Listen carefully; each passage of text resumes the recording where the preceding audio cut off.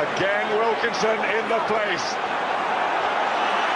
Johnny Wilkinson, he's got it! Election header, but Gerrard! Oh, you beauty! What a head, son! What a head! A good shot from Anthony Joshua, and Vladimir Klitschko took it, but Joshua's gone ripping with a cannon, and down goes the giant Ukrainian!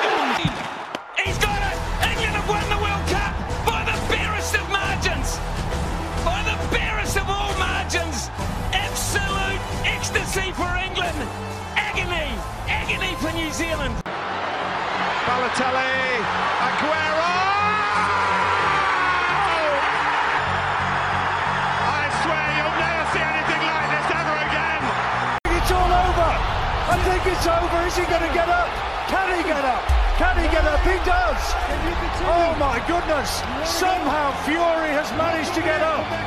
Hello and welcome to this week's The Two Pinter. It's from me, Gaz. And me, Jono. Apologies, we haven't really been with you for the last few weeks and months, and I think a lot's changed in that time, hasn't it, Jono? There's been a lot of sport going on, Gareth, a lot of sport. A lot of sport, and there's one male who's off the female market. Yeah, I'm not sure who you're referring to, Gareth. It's a famous sports star got engaged. Well, if only. Yeah, Jono's now very much a kept man. Well, if you were a kept man anyway, you're more of a kept man these days. Yes, indeed, I am. Yeah. Congratulations on that. Thank you very much. Much appreciated. Yeah, off the market ladies of the world will be crying or probably rejoicing. But and then the other thing that hopefully you've noticed is different is we've now got a jingle. Yeah, let us know what you think. It's a bit of an eclectic mix of our hates and our likes of or likes and hates. I'll start with a hate because it starts off with England in 03, but of different sporting moments that one of the two of us like and the other one probably doesn't, because we seem to be different on most sports. Mm-hmm. Effectively, Jono's an Englishman who supports Arsenal, and roughly I'm a Welshman who supports Liverpool, so that's roughly where the battle lines are drawn. And this is a podcast where we argue and discuss sport in various guises.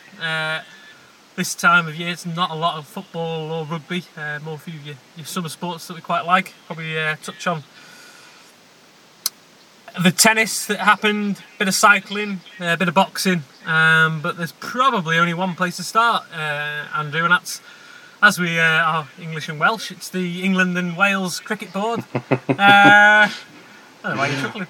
Back on board, there you go, back on board. I'm sure when we win you're suddenly a fan, and then when we lose you're chuckling away to yourself. But yeah, you are correct, it is the England and Wales cricket board.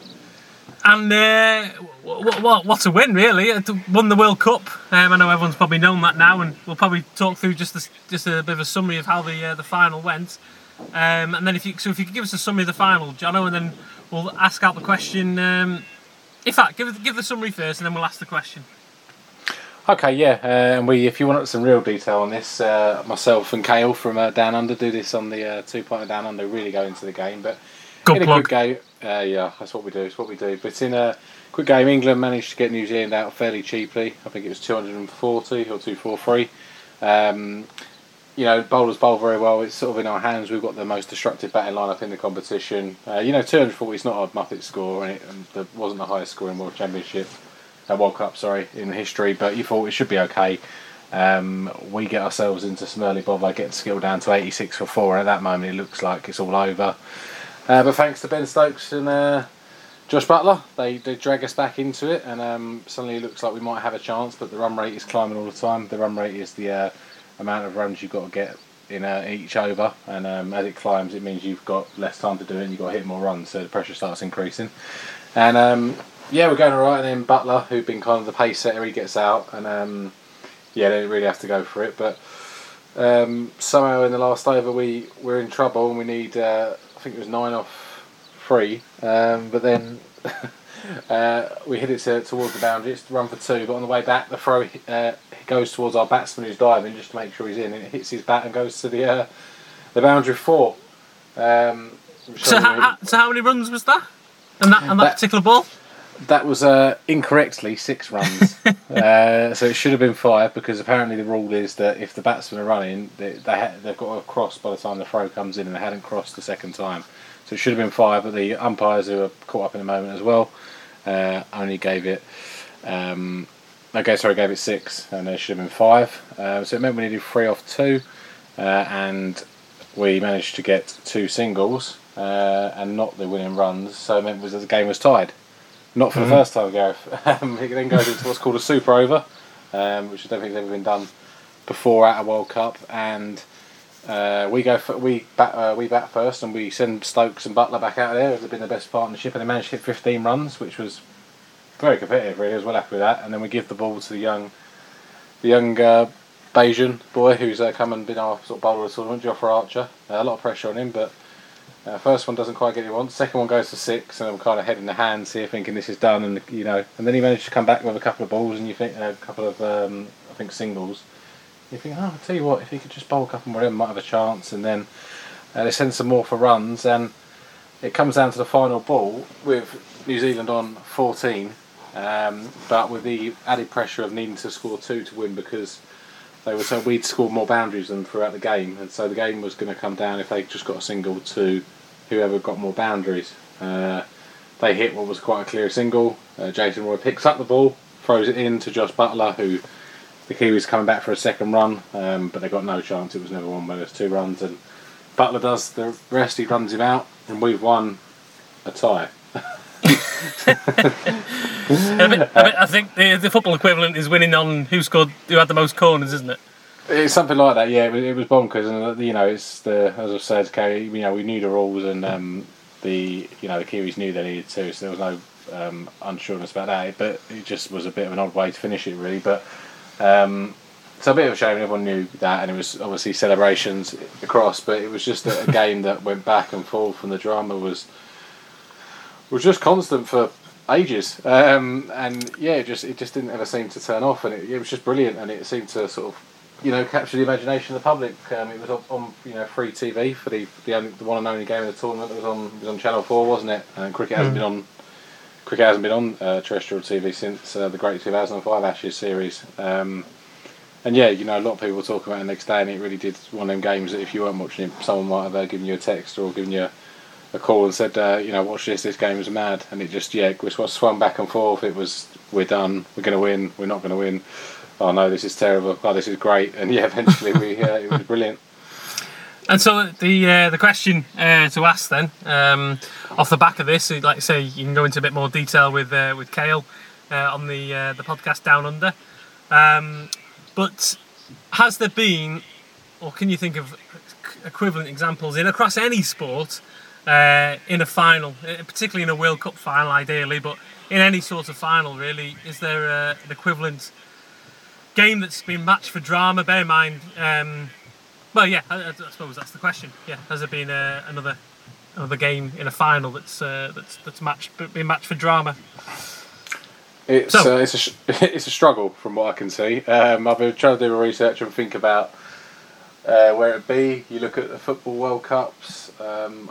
Obviously in English, when you say 1966, it went to extra time. That's quite dramatic, but it didn't sound like it was the greatest game, and the 2 best players in it kind of took each other out of the game, and a dramatic ending. But I don't know if it was perhaps as good. The '86 Football World Cup looked like a great game. Germany v Argentina, where I think there were 2 goals scored in the last 10 minutes. One which was the winner, so for Argentina to win 3-2 again, just before I was born, but sounded like a cracker. Your rugby, again as an Englishman, I'll probably go 0-3, though it was a brilliant drop goal from Johnny Wilkinson, the game I think England probably should have put to bed in normal time, and probably wasn't the greatest quality game, great ending. Similarly, I suppose for the significance of it, the World Cup final '95, South Africa with New Zealand, with a game went to extra time and the game was won by a drop goal, and that was kind of the one that sort of united South Africa again with Nelson Mandela's sort of master plan to get the whole country supporting the rugby. Came together, the thing that the film Invictus sort of lionised. But again, we were watching that game as a kid, and it was close and tense as a lot of finals are.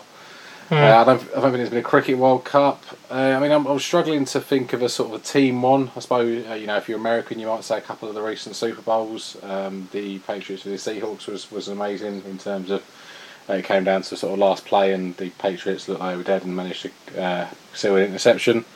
And then there was the Great Patriots comeback, which was kind of but again, that wasn't really two sides battling. It was one side of the Great Period and another one had it. If you want to go individually, maybe the Federer Nadal final in Wimbledon of 2008 was an absolute classic, and probably I'll put it slightly ahead of another game that I'm sure we're going to talk about shortly. The game that was happening at the exact same time as the cricket, which was also brilliant.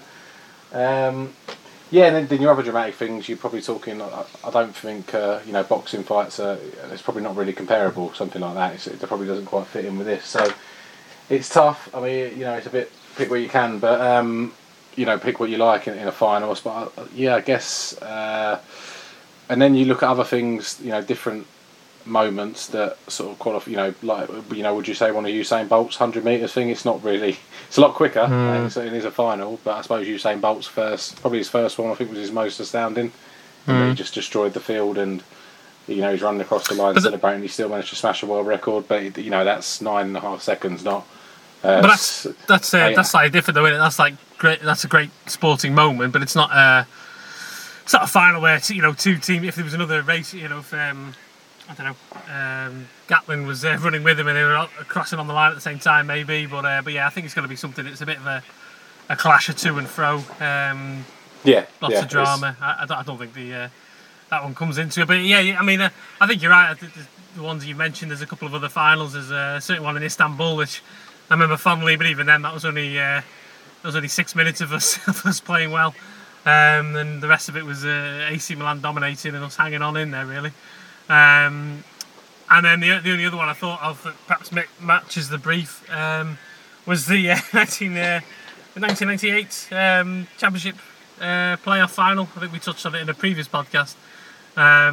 Charlton v Sunderland. That's a good shout, yeah. 3-3 after full time, 4-4 after extra time, and then went to penalties. And I think one on sudden death in the end, wasn't it? That was fairly to and fro. And I suppose similarly, West Ham, Liverpool in the FA Cup 2006, the one where Gerrard got the winner and got the equaliser from quite a way out. There's not. I suppose United fans might talk about the Munich one, but I suppose the one that this has, and even Federer and Nadal, which, all right, I suppose if you actually watched the game, Federer and Nadal was incredibly back and forth, and there were moments for each, and Federer was massively up in the second set and kind of blew it. But that was still, Nadal won the first two sets, then Federer came roaring back. This one had such back and forth, we thought we were in it, and then we got skittled out, and then we came back, and you're thinking if these two are there, and then one of them goes, and you're like, we're done for, and then it gets to a tie. It was constant, just drama, and just like, what is going on here? Who's going to win this? And the other thing is with cricket, to tie a game is very rare, isn't it? Got such a wide scope of being able to get runs.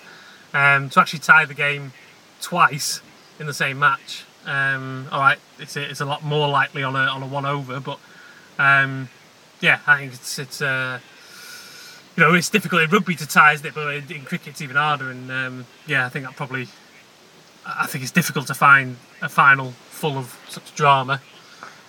Yeah, I mean, you go back and look at all the little moments that will be forgotten about now, but there's so many, when you think of how close it was, you're literally talking a moment here where someone gets a run or doesn't score a run they should do. The end of New Zealand over innings, a guy got bowled a bouncer by Archer and he ducked under it, and you think if he just swings his bat and gets a run, it could be different. And who was it that tried catching the ball on the boundary and ended up taking it over for 6? Yeah, Trent Bolt, when he caught Stokes out there, if he manages not to, or just throws, even if he manages to throw it back in, he won't go for 6 runs, then it might go for 3 or 4 potentially, depending on if he gets to throw back in. But yeah, just crazy stuff like that. Obviously the Stokes getting hit with the ball getting hit, the ball hitting his bat. Chris Wokes in their innings, he had a terrible second to last over after bowling really well throughout the match. And you think when one of his went wide and hit, Archer tried to block it. Archer Butler tried to block it and he went for 4. just so many little crazy moments of kind of things that swing games, because it literally both all sides need was a run twice, just one more run. It was mad, and really glad we came out on top. Feel desperately for the Kiwis, because I thought they played a lot of better cricket in the match, and they conducted themselves brilliantly afterwards. Didn't make any excuses. Kale did say on the 2 Pint Down Under that if it was Australia, they'd still be moaning now, and I'm not sure I wouldn't be either. But it was just a brilliant final play in the proper spirit of the game. It was dramatic. It was end to end. It was very end to end, wicket to wicket, let's say, and just had everything you want in a sporting game, and for it to be happening at the same time as another great end to end game was going on was just a crazy Sunday of sport, really. Well, you sound like you want to touch on this tennis malarkey, Jano. So at the same time, they actually finished, I think, within 10 minutes of each other in the end, didn't they? But at the same time, across the other side of London, Djokovic and Federer were fighting it out on. I mean, it wasn't anywhere near as good, I didn't think, as Nadal Federer from 2008, but. And it was a very good final, but it was a very bizarre final at the same time. So Djokovic won the first set on a tie break. Federer battered him in the second set. The third set, Federer won again, did he? No, Djokovic won that on another tie break. On the tie break, then Federer won again, and then they went through 12 games got to 12 all on the fifth. It used to be they just like run, didn't they? But they've put a cap on it since the IDS. Isn't a Mayhew game, yeah. The 70-68 in the fifth. That was a couple of years ago, wasn't it? So they cap it at 12 all. There's another tie break, and Djokovic won the tie break. So Djokovic won the whole game, or won the match without breaking Nadal, without breaking Federer once. He broke him once in the fifth, but then he got broken straight back. But sorry, you are right, yeah. Yeah, no, it was. You're right. It was an unusual game, and I think probably the fifth set drama adds to its legend in that you basically had another set on top of the fifth set, really, in terms of how many games were on. But I thought. I'm a huge Federer fan, as probably mentioned on here before, and I was devastated for him. He had championship points on his own racket and on his own serve. And I thought throughout the match really probably had chances to win it, and if you kind of look at the stats, I think he had 94 winners to Djokovic's 54, so he was the one sort of playing the tennis and going after it, and his first serve percentage was better. He served less second faults, he served more aces, served less double faults, but when it came to the tie breaks, Djokovic kind of upped his level, and Federer just seemed to fall apart a bit in the tie breaks, which was a real shame. So it was brilliant in terms of it was a great ending, and it was two players at the top of the game. I don't think their styles meshed quite as well as Federer and Nadal's in terms of the end to end to it. But Djokovic's resilience, I suppose, kind of got him through in the end, and Federer will be kicking himself because I think I think he should have won the first set for me. I thought he played a bit of tennis. I think I've heard people say since he had chances to win all 5 sets really, and particularly the first 4 could have done quicker. But Djokovic just seems to hang around, and when he was down championship points, he managed to get himself out of there and then kind of upped his level from there really. So you've got to be impressed with just his resilience really, and just how he manages to hold on in games. But there was it was a brilliant ending, and it was I had 2 screens open at home. One laptop, one on my TV, and it was hard to look, and they were both coming to kind of the crescendo at the same time. And it was a sporting overload, but it was absolutely brilliant. The Grand Prix happened the same day and didn't really get a look in for me. No, I think I saw the Hamilton one later, but that seems to happen. No matter what happens, it's Hamilton that wins the Grand Prix, isn't it? I think it's not quite the same drama as what was going on elsewhere. So we touched on Federer, and I suppose I think Djokovic one closer to Federer now, and we'll see how the US pans out, and probably reassess at the end of the year. We did a big thing at the start of the year, didn't we, on the Federer, Nadal, and Djokovic, and who'd won what and what was left to win. Well, now now as close as they've ever been, apparently. So it's now 4 between them. Federer 20, Nadal 18, Djokovic 16. And you think if Federer beats Djokovic there, it's 21-15, and that's, to Djokovic to catch him has got to make, he's got to get 6 to catch him and win 7 to go past him, which even as good as Djokovic is some ask. But now it's 4. With Djokovic probably favourite for US, is he? Yeah, he's favourite, and he will be, and he's probably his best service is hard courts. You will see one thing, but it's been a hard season from all and how they all adapt. But Djokovic probably wasn't at his best, and he still won Wimbledon, so shows how good he is. And Federer is now 38, wasn't he? He was 37 in the final. Him and Nadal played another very good semi-final, and neither of them looked like slowing down, but. Yeah, it's just you've got to really want it at that level, haven't you? And you've got to be doing the extra training, all the extra bits, and planning everything out to keep going. So I think it'll be when Nadal and Federer and Djokovic a bit later on will be when they want to quit rather than being forced to. I think. Yeah. And less injuries, of course, but it's getting very close and will continue to be interesting. But just watching the semi of Nadal and Federer, and then. The final, Djokovic, Federer, it's an absolute privilege to be watching tennis and at an age with them three at the same time. They're incredible. Andy Murray had a good run too, but the three of them just on another level, and it's they're amazing. Yeah, and elsewhere then the women's final was equally full of drama. Perhaps one of the biggest shocks in a long time in Wimbledon.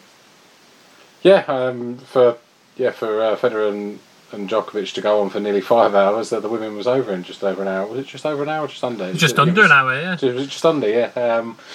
Simona Halep, the Romanian who sort of had been around world number 1 for a while now, but had never really been able to break through until last year when she finally won a Grand Slam at the French.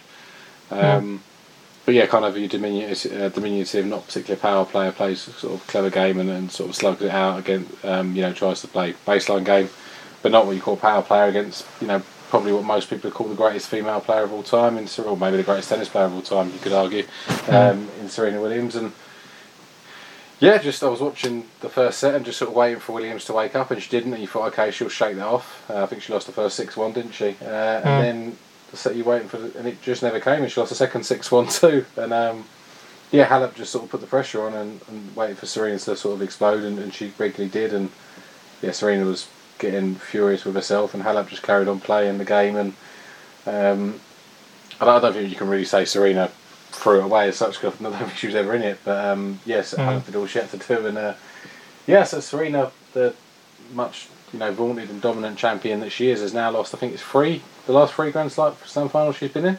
Yeah. Just as she's on the cusp, because she's on 22, isn't she? And I think it's Margaret Court's on 23, the record. So,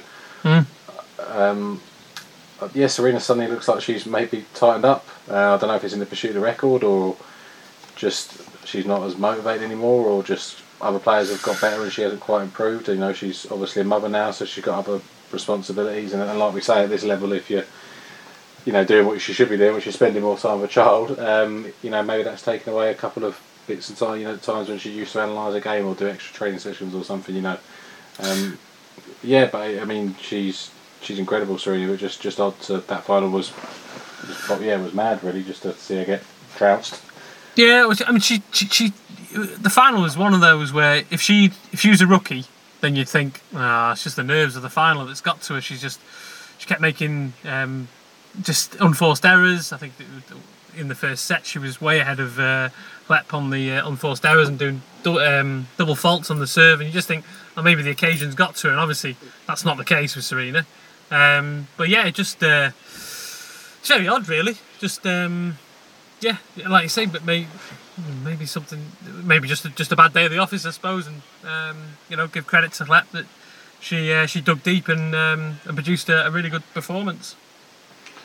Maybe, you say that, I suppose, and that's what Djokovic, Federer is another good example, that even at the very best, and the people who've won a lot of things, they do get tight in certain moments, and there were a few shots in the Wimbledon final, and from Djokovic and Federer, when you thought they were doing, Djokovic did some double faults in the 5th set, and Federer, served quite a tame one when he had the championship point. In the second one, he he came in on a point that he really didn't need to come in on. It was just kind of lunged to the net. You know, even the very best who've won it all before seem to still get nervous. But yeah, I mean, Serena, she just didn't seem. I think it was 6-2, 6-2. Sorry, I was 6-1, 6-1. But she just never seemed to turn up and just wasn't in it. And yeah, she hasn't won since the very start of 2017 now in the Australian Open final. So lost 2 Wimbledons and US, and you know, unlike her.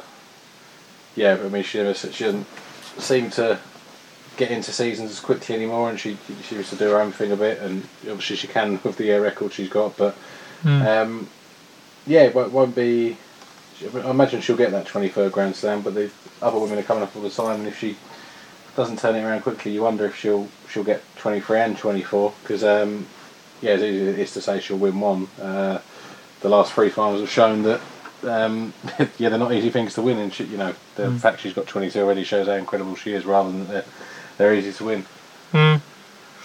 Well, moving on then from tennis, as we're talking about great sporting events and great sporting, well, not quite, maybe not comeback for this one, but we're currently in the middle of the Tour de France, and talking of close finals, the moment, I mean, Julian Alaphilippe is clear by 1 minute and 35 seconds, but that's expected to come down because he, although he's doing really well, we're in the mountain stage now, and he's probably not expected to perform as well as the other general classification, the GC riders tend to. And if you look from second down to 6, that's Geraint Thomas, Steven Kruijswijk, Thibaut Pinot, Egan Bernal, Emmanuel Bokerman. There's 39 seconds separating the to take out Alaphilippe, and there's 39 seconds separating the next 5 riders. It's all very tight, isn't it, Jono? Yeah, I mean, it's the best tour I can remember in maybe ever. I know we were doing a lot of best evers on this pod, but and so is 1989 gonna have a bit of something to say about that? That was with Le Mans. No, it was Le Mans and 1989, not 1999. Oh no, Le Mans and Hino when he it's a great documentary about that called Slaying the Badger, if you ever want to have a watch. Yeah, it might well do, and we'll see how this one ends. But it's just, I suppose what's been different, and we've been talking about it a lot while the 2 partners been away, is the it's just kind of been pretty much from the off. This tour's had a lot of interest go on it. I think you know, it started with, we had a stage 6 that was kind of a mountain finish that. I mean, before that you had the Team Time Trial, which isn't necessarily the next one to watch, but already kind of, you know, moved some certain teams up and down. And then you had a stage 6 that was a dramatic one that ended on a mountaintop, so there was already sort of, it kind of brought the contenders out, and quite often the tour sort of waits till the 2nd and 3rd weeks for the contenders to come out, but no, this was straight away. You know, the stage. And even on stage 1, we had the stage 2, the first individual one, we had the sprinters. Were normally for the sprinter finish, and it was the kind of the rookie of the team. Can't remember his name now. Michael, something from American lad. Anyway, he won the stage, and he wasn't meant to. He was meant to be a lead out man for somebody else, and yeah, he's a lead out man for Groenewegen. Try saying that quickly. Yeah, so like you say, so yeah, then stage 6. After stage 6, where do we get next? Was it stage 8? Was the crosswind stage? Yeah, I think so. I think it was stage 8. Last Thursday, I think. Yeah.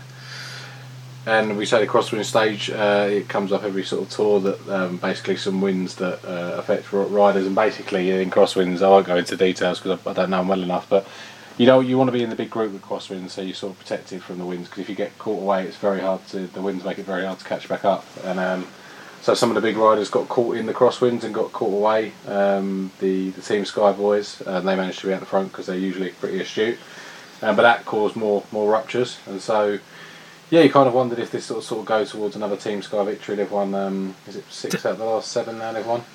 Yeah, Team Ineos, but yeah.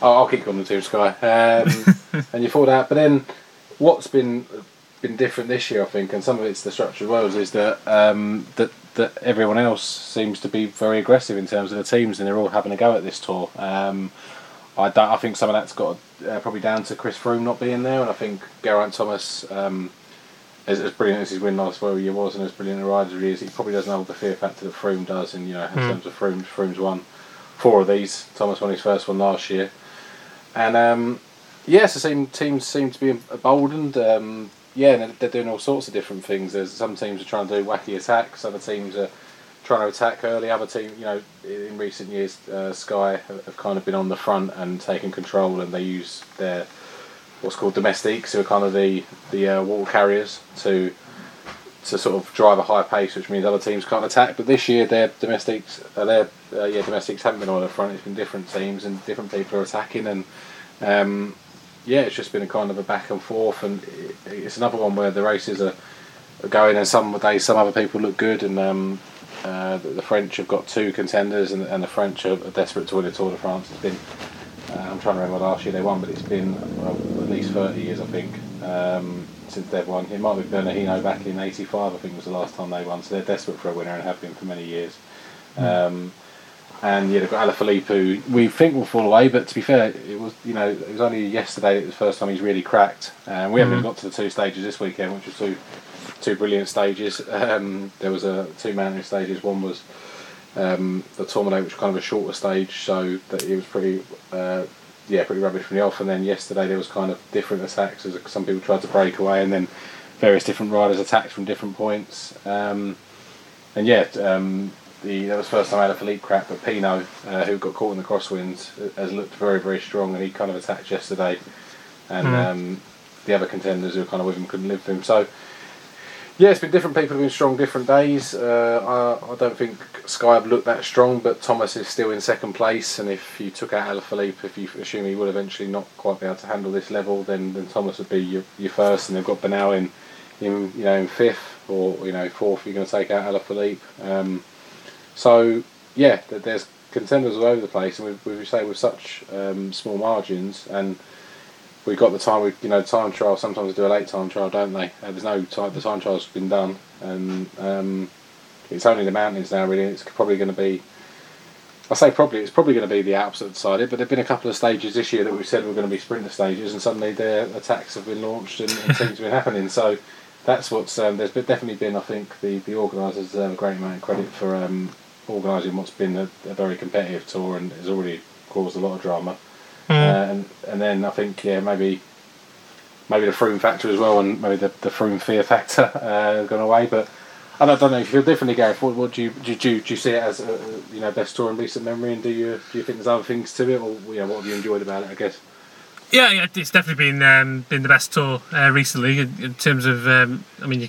Nobody's got any idea really who's going to win, but I think one of the big reasons for that is Alaphilippe. I think if he'd not been there, not been setting the cat amongst the pigeons, I think you'd still have Team Sky on the front, perhaps controlling a bit more. I think the organisers deserve a lot of credit for how the stages have been set as well. And like you say, there's been a couple of stages which you don't think are going to be mountain stages, not GC stages, and suddenly they're the ones that are there at the front at the end. They've also put bonus seconds in different parts of the race, so if you go over a certain climb first, then you get a couple of bonus seconds. The last few years they've done bonus seconds at the line, so if you win the race you get, say, 6 bonus seconds, and all those seconds come off your time. And this year, there's been a few more dotted around along the race, so giving other teams a bit more of an incentive to go up the road early and get a few more bonus seconds. It's. I think we keep trying to plug the cycling, and if you're just a casual sports fan who's not that bothered about the cycling, this is the year to just have enjoy enjoy the last week really. There's a ITV4 do a great programme at the end of each day, 7 o'clock till 8 o'clock, and it just sums up the day and goes into a little bit of detail of what's happening, and they're very good at explaining what to look out for and what's going on. I'd recommend that you just watch that for the last few days. Particularly, I think it's a bit of a quieter stage tomorrow on Tuesday, but then Wednesday, Thursday, Friday, Saturday, in fact, all the way I think to Paris now. It's going to be mountain stages, and where you get the attacks and get involved is what we'd say, isn't it, Jono? Yeah, completely. I mean, we've seen some different stages. We've seen some early mountain ones. We've seen some time trials, and we've just been into the Pyrenees, which is great. But yeah, the tour tends to go through the two big mountain ranges around France, the Alps and the Pyrenees. And we've done the Pyrenees, so it's the Alps will decide this tour. And what a place to do it. They have different races up different mountains each year, and they're always great and full of drama. And yeah, I've got to see no reason with so much at stake and so little in teams. I think everyone's going to be looking to attack and try different tactics and different things. We're doing different things, which is what's been fun this year. Really, it's been kind of different people playing their hands, and some teams have done that and failed. But it's nice to see teams trying a bit this year and not kind of.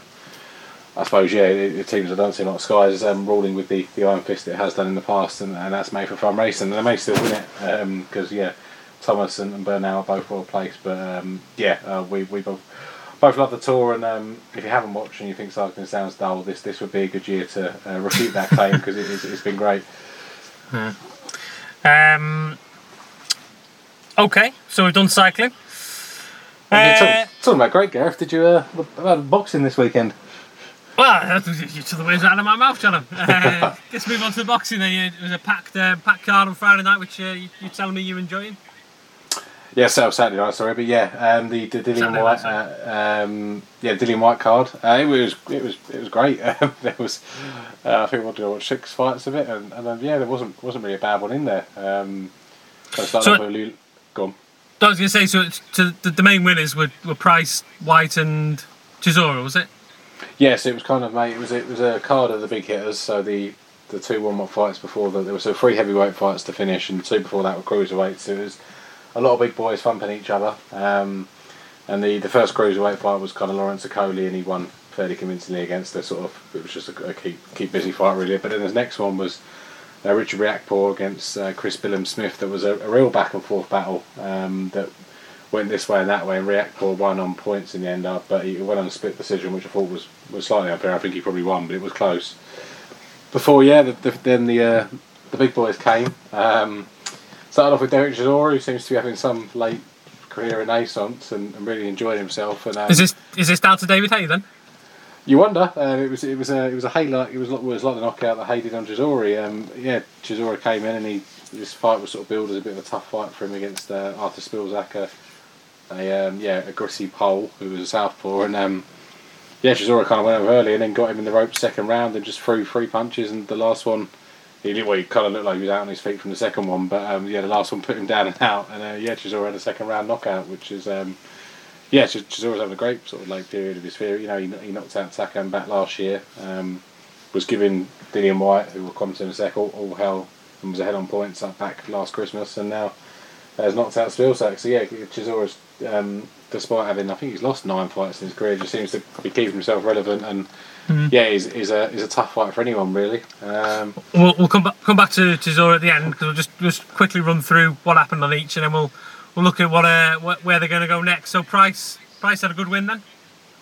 Yeah, David Price finally getting I suppose a big win that he's had wins before that are good, but this is probably kind of the biggest, most famous of his wins, and he's had a really unlucky career, Price, in that I think his first 4 defeats, 3 of them, and they were by 3 different people. So one guy beat him twice. Were by drug cheats, people who later got found for guilty of using performance enhancing drugs, and then he had some different comebacks. He had a comeback against another guy who actually he wasn't on drugs, but he had done previously, got knocked out quite savagely, and then he had 2 fights recently where he won both, but one terrible. Before that he had to pull out injured in one. Then he won one where it was kind of an early stoppage, not his fault, but the referee jumps in, and then the last one he got bit by his opponent before the referee stopped it for that. So he's never really been able to get any momentum going, Price, despite since an early good start to his career when he was an Olympic bronze medalist, and he kind of lost his fight. He's never really got back, but he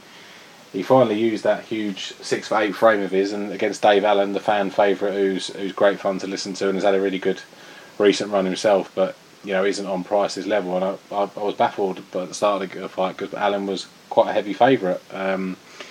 But Price just used his big thing. Price hits very hard and he boxes well, and just used the long reach and kept Allen at the end of his jab and punches. Really, Allen couldn't get close, and eventually Allen's corner pulled him out at the end of the 10th round, and Allen he collapsed on the way out of the ring afterwards. Fortunately, he's okay, but yeah, showed that his trainer definitely made the right decision in getting him out there. He probably could have gone a bit earlier.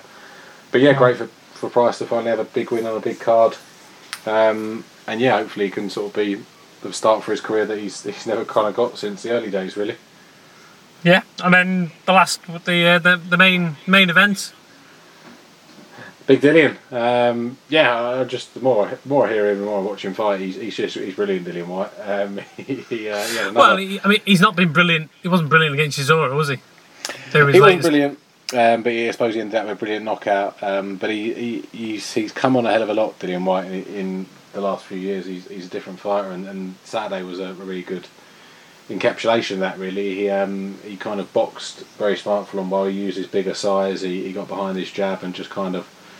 I mean, his general style is just to sort of come and rumble and bring you into a fight anyway. But he had a bit more boxing with this fight, with this one, and he did get put down in the 9th round with a good uppercut from Oscar Rivas, his opponent. But generally, that was about the only trouble he had, and he pitched quite a convincing victory for me. And continues to be probably the most avoided man in the heavyweight division, and he's now been waiting. I think it's 600 odd days for his shot that he's been number one contender at.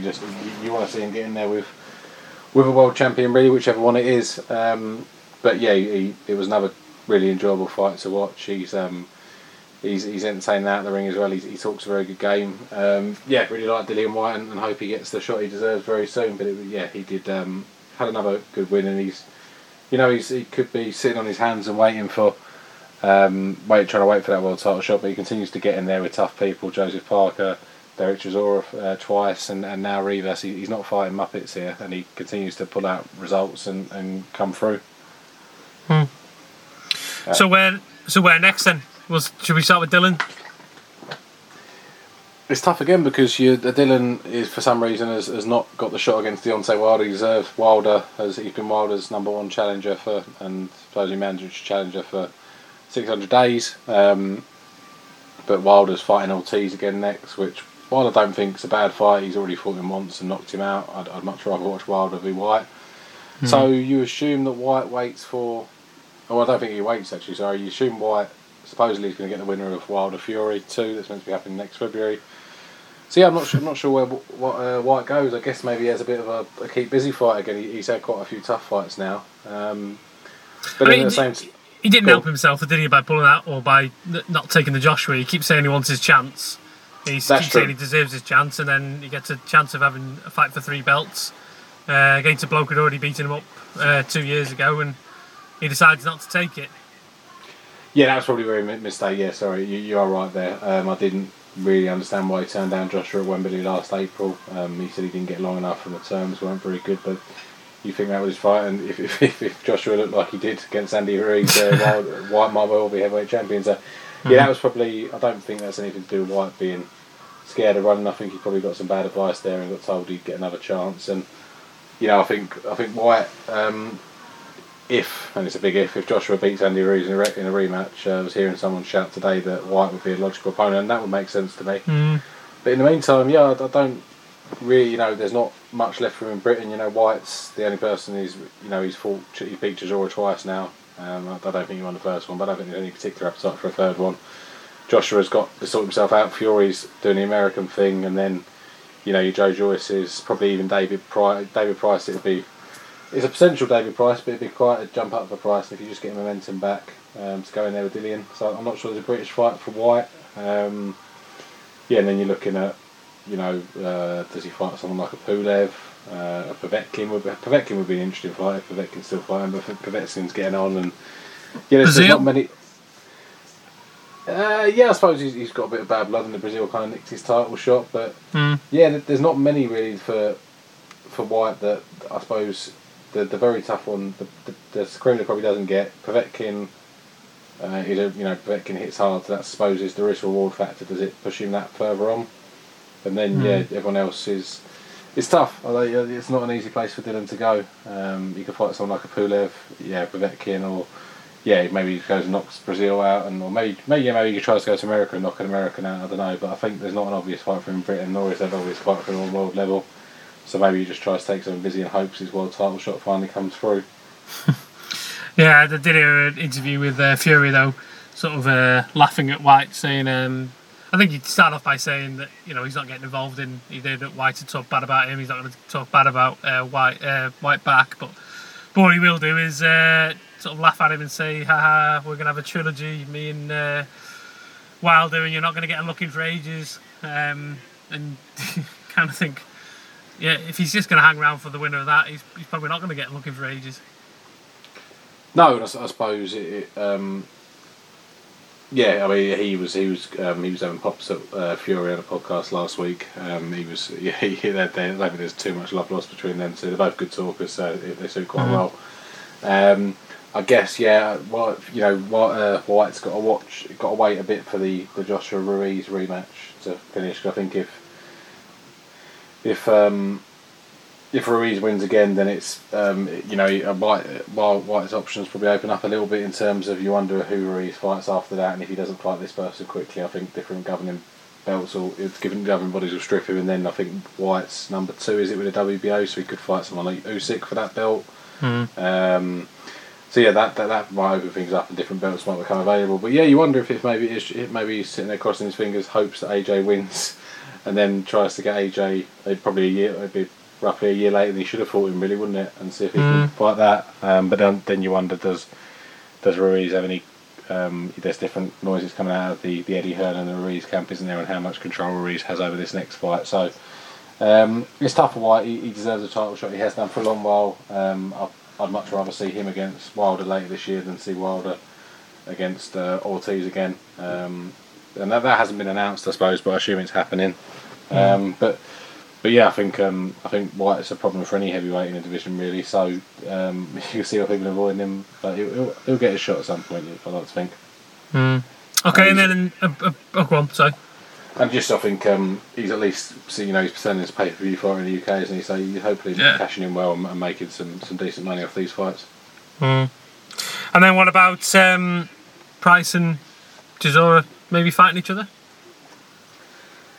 That one would interest me a lot, actually, but there were a lot of the noise it seemed to come out afterwards was that Chisora, and it's been noise for a while, Chisora v Parker, Joseph Parker, who's been over a couple of times, and he lost to Joshua, he fairly convincingly, and then Dillian White beat him, but he had Dillian White down in the last round and in all sorts of trouble.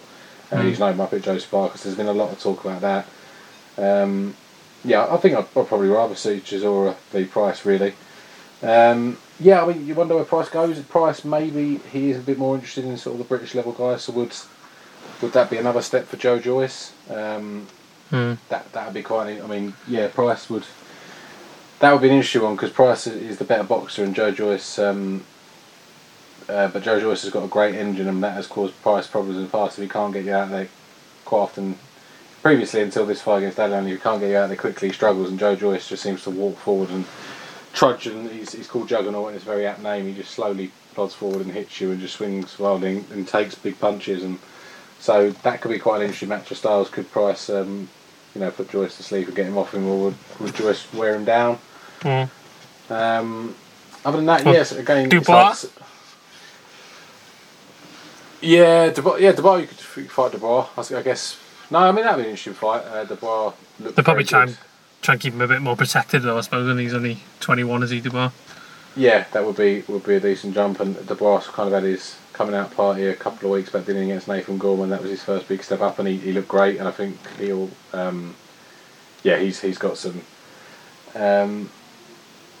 he'll I could see him being a champion one day. He looks very tidy. He's got some serious power and dispatch of Gorman fairly easy. Really, I thought that was going to be a closer fight. So, you wonder. Price is kind of at a vulnerable point in that he's finally got some momentum, and where does he go? And you want to match him quite well, but at the same time, if he wants to get back in there, does he needs to go and fight someone really? Does he go to Price against Brazil? That could be a sort of fight that I think he'd win. Does he fight someone like a Christian Hammer? I know Christian Hammer, he beat him before, knocked him out. Maybe he tries to go back and get revenge there. I mean, similarly, it's they don't have an obvious fit. I've heard people say that Price could be Fury's keep one fight in the middle. I think Price was the last guy to beat Fury, wasn't he, in the amateurs? That many moons ago. that one I wouldn't mind seeing, but I think Fury seems to be mainly concentrating on breaking America, doesn't he? And I don't think Price for him is that big over there. So, yeah, interesting times. I think Price Joyce would be the obvious one, and then White. I'll say Povetkin because I just think that'd be a bit of a rumble, but I don't know if there is rewards there for him really. But hopefully something goes wrong with the Ortiz Wilder negotiations and Wilder finally gets in there. White. Who knows? This, as we've seen with this heavyweight division, it's a fluid situation, and nothing's ever quite as it seems. It definitely hasn't been the past year or two. No, and I'm sure we'll have all these conversations again over the next couple of months about who goes where next. Yeah, I'm sure we'll have some more moaning to do about different people not fighting. We'll keep your ears peeled for that, because it will definitely happen. And the only other real kind of story from the boxing over the weekend was Pac-Man beating Keith Thurman. Yeah, continues to defy ageing. I know there's various different rumours on how he does that. There was no VADA testing for this one, was there? Yeah, I was going to say it's pretty interesting that there was no testing for this, which is odd to say the least. But I suppose regardless, he still if he's on drugs, and I hope he's not, but it seems like he might well be. Even if he is, he's still got to go in there and he's still got to have the smarts and the ability to beat someone who's as good as a Thurman. Right, Thurman hasn't fought as much in the past couple of years of injuries, but he's still been he was undefeated. He was a world champion. Seriously good operator, and by the sounds of it, I think the scorecards were closer than people suggest. It didn't sound like it should have been a split decision. I read a lot of people who said that Pacquiao beat him reasonably convincingly, really. So he knocked him down a couple of times, didn't he? Yeah, and down in the first, and you just think, just continues to defy time, continues to be amazing. He's eight weight world champion Pacquiao. Thurman was giving it a lot in the build up about how he was small and he wasn't going to be able to hurt him and this and that, and he puts him down in the first and beats him fairly convincingly, really, and just where does Pacquiao go now? What's his what's his next move? Yeah.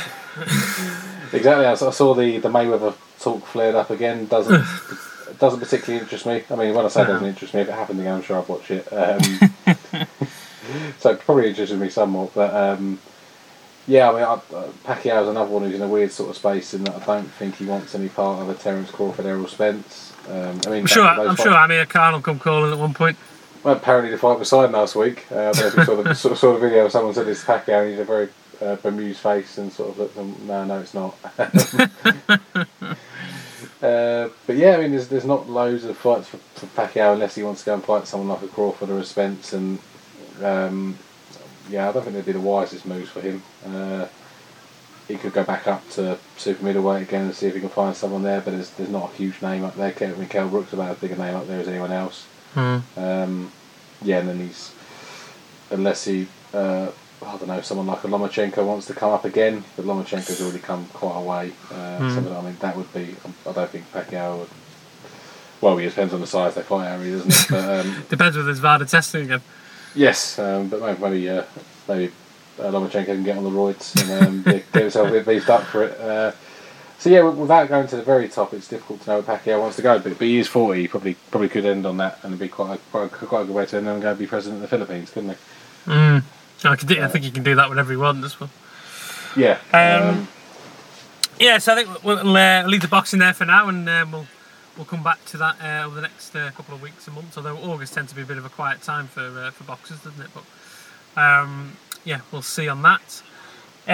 What about football then? I know there's nothing going on, so I thought we'd just touch on our two teams. Arsenal brought out a nice new kit. Anything else been going on in pre-season?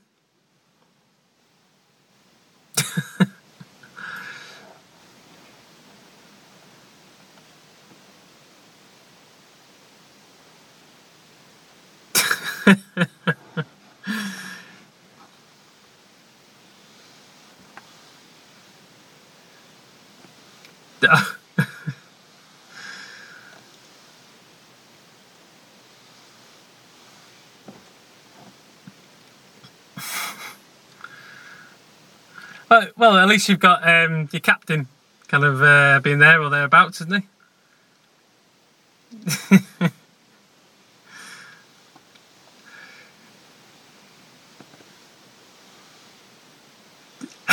Who ironically became captain, didn't he? Yeah.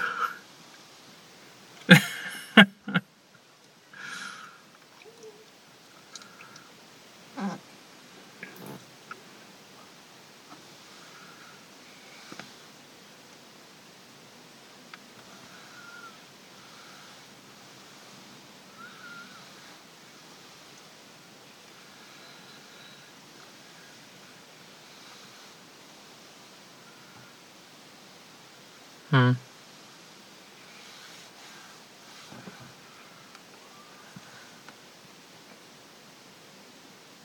Hmm.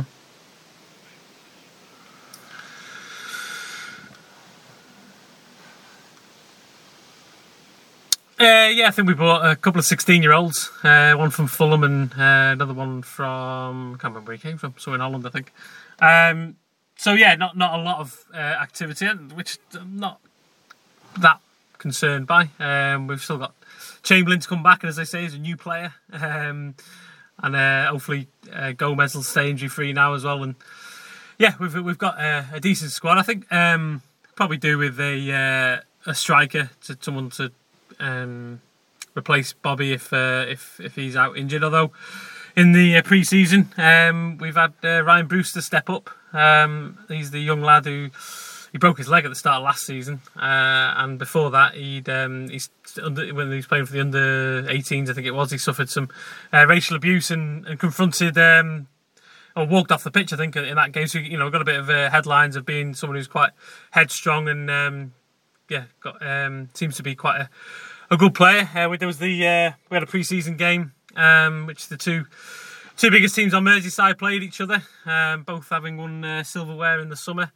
Tranmere took a bit of a battering, but that was a good fun game. Although since then, I think we beat Bradford and then went on our tour and have since lost to Dortmund and Seville. But as ever, if you're winning, then pre-season games are a good sure sign of what's going to happen in the new season. And if you lose them, it's only pre-season friendly. Who knows? So yeah.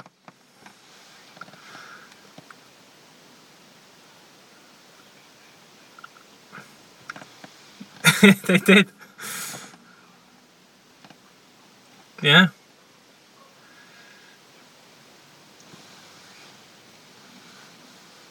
Exactly. They also battered Newcastle 4-0, which probably means that Newcastle are going down, which is probably likely after they've lost Benitez and half the rest of their team that's been sold. But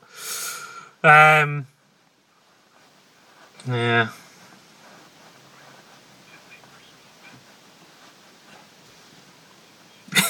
He was 11th choice, wasn't he?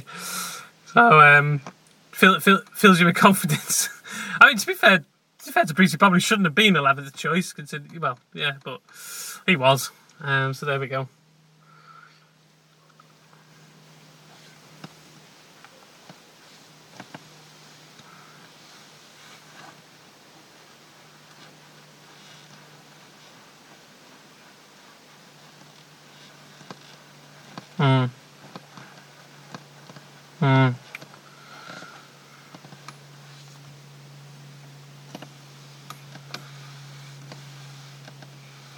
Rodri, isn't it? Yeah.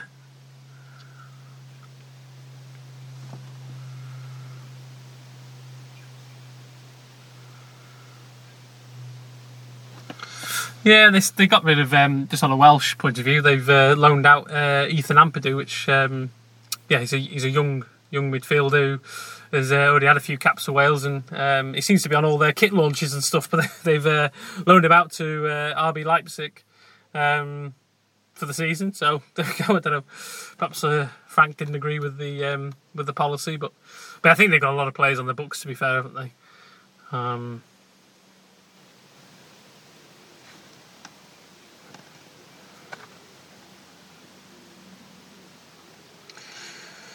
Trippier to Atletico.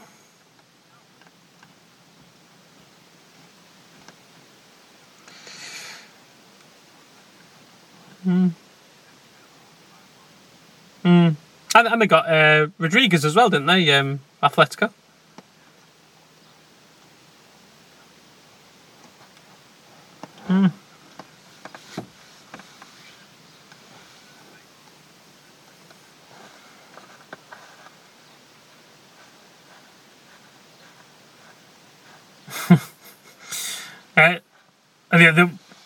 And I suppose the other big story for the last couple of days is Zidane's publicly said, "I want Bale to go," basically, isn't he? So there was a lot of stats around today about if you compare Bale's time with Madrid and Zidane's time with Madrid, Bale's got more goals, more assists, more trophies. Or maybe chuckle a bit, really, but yeah, difficult to know. But Bale's on £600,000 a week, and who on earth's going to match that wage?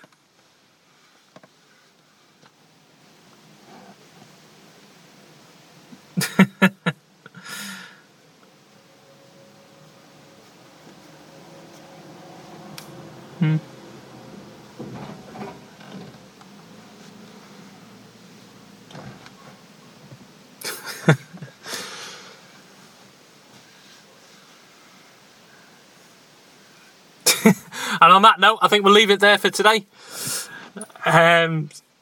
If you want to join us on Facebook or Twitter, it's @Pint2.